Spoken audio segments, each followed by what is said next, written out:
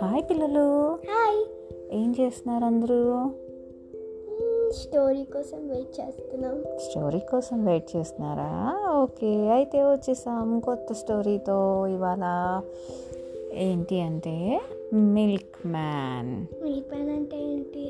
పాలు తీసుకొస్తాడు కదా, పాలబ్బాయి, వాళ్ళని మిల్క్ మ్యాన్స్ అంటారు అనమాట.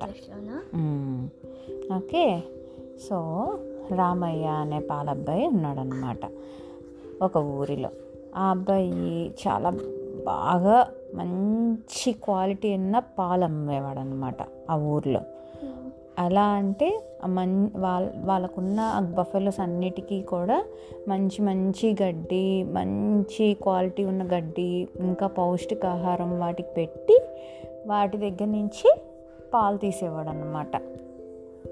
ఆ రియల్ పాలు అసలు ఏమి మిక్స్ చేయకుండా డైరెక్ట్గా అమ్మేవాడు. ఆ ఊర్లో అందరూ తన దగ్గరే కొనేవాళ్ళు అనమాట. వాళ్ళ ఆవిడ తను ఇద్దరు కష్టపడి రోజు ఆ క్యాటిల్కి పాలు, పచ్చిగడ్డి అయ్యి ఇచ్చి పాలు తీసుకునేవాళ్ళు ఆ బఫెలోస్ నుంచి. అలా రోజు గడుస్తుండగా ఈ రామయ్యకి బాగా డబ్బులు వచ్చినాయి అన్నమాట. ఆ డబ్బులతో చిన్న ఇల్లు కొనుక్కుంటాడు. ఇల్లు కొనుక్కున్నాక ఇంకా డబ్బులు కావాలి అనుకుంటాడు అనమాట.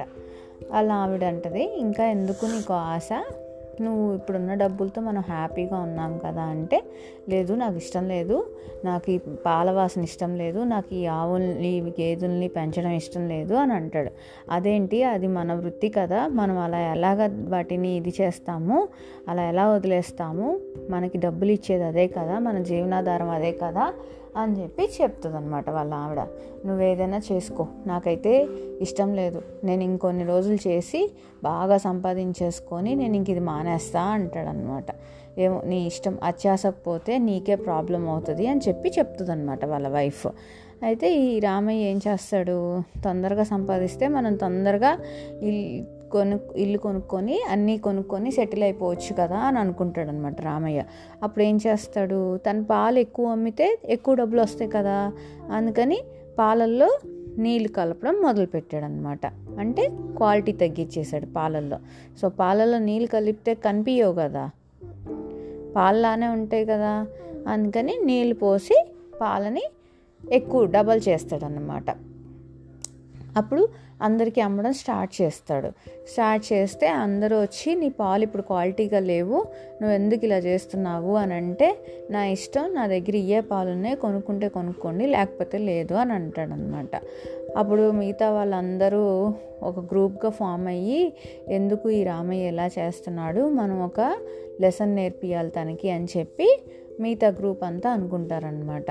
అప్పుడు ఏం చేస్తారంటే, వాళ్ళు ఒక్కొక్కళ్ళ షాప్ దగ్గర ఒక్కొక్క షాప్ ఉంటుంది. ఓకే, ఈ రామయ్య వెళ్ళి వేరే చోట ఫుడ్ ఐటమ్స్ కొనుక్కుంటాడు. ఆ ఫుడ్ ఐటమ్స్ తీసుకెళ్ళి ఇంటికి చూస్తే అందులో అన్నీ రాళ్ళే ఉంటాయి. అప్పుడు రాళ్ళే ఉంటే వెళ్ళి అడుగుతాడు, ఏంటి ఇలా ఉన్నది, నీది క్వాలిటీ లేదేంటి అంటే, నా ఇష్టం, నేను ఇలానే అమ్ముతాను అని చెప్పి ఆ అబ్బాయి చెప్తాడు. మళ్ళీ ఇంకొకసారి బట్టలు కొట్టుకెళ్తే సరే అని చెప్పి బట్టలు తీసుకొని వస్తాడు. బట్టలు తీసుకొని రాగానే వర్షం పడుతుంది తనకి. ఆ వర్షంలో ఆ బట్టలు నానిపోయి కలర్ అంతా పోతాయి అన్నమాట. అదేంటి కలర్ పోయినాయి అని చెప్పి మళ్ళీ ఆ బట్టల షాప్ ఓనర్ దగ్గరికి తీసుకెళ్తాడు. ఆ బట్టల షాప్ ఓనర్ అంటాడు, నా దగ్గర ఇవే ఉన్నాయి, కొనుక్కుంటే కొనుక్కో లేకపోతే మానే అని అంటాడు. అలాగా ఇంకా ఎవరి దగ్గరికి వెళ్ళినా కూడా అన్నీ అలా క్వాలిటీ తక్కువ ఇవ్వడం మొదలుపెట్టారు రామయ్యకి. సో అప్పుడు రామయ్యకి అర్థమైంది, ఓకే వీళ్ళందరూ నాకు ఎందుకు ఇస్తున్నారు ఇలాగా అని చెప్పి ఆలోచించి, నేను తప్పు చేశాను కాబట్టి వాళ్ళు నా తప్పు చూపించడానికి వాళ్ళు కూడా అలాగే బిహేవ్ చేశారు నా అలాగానే అని చెప్పి రియలైజ్ అవుతాడనమాట. అప్పటి నుంచి రియలైజ్ అయ్యి మళ్ళీ పాలు క్వాలిటీగా అమ్మడం మొదలు పెడతాడు. అప్పుడు తనకి మళ్ళీ డబ్బులు రావడం స్టార్ట్ అవుతాయి అన్నమాట. ఓకేనా, నచ్చిందా? సో ఎప్పుడు కూడా అత్యాశ పడకూడదు, ఉన్నదాంతో మనం హ్యాపీగా ఉండడం నేర్చుకోవాలి. ఓకే, కష్టపడాలి. ఓకేనా, బాయ్.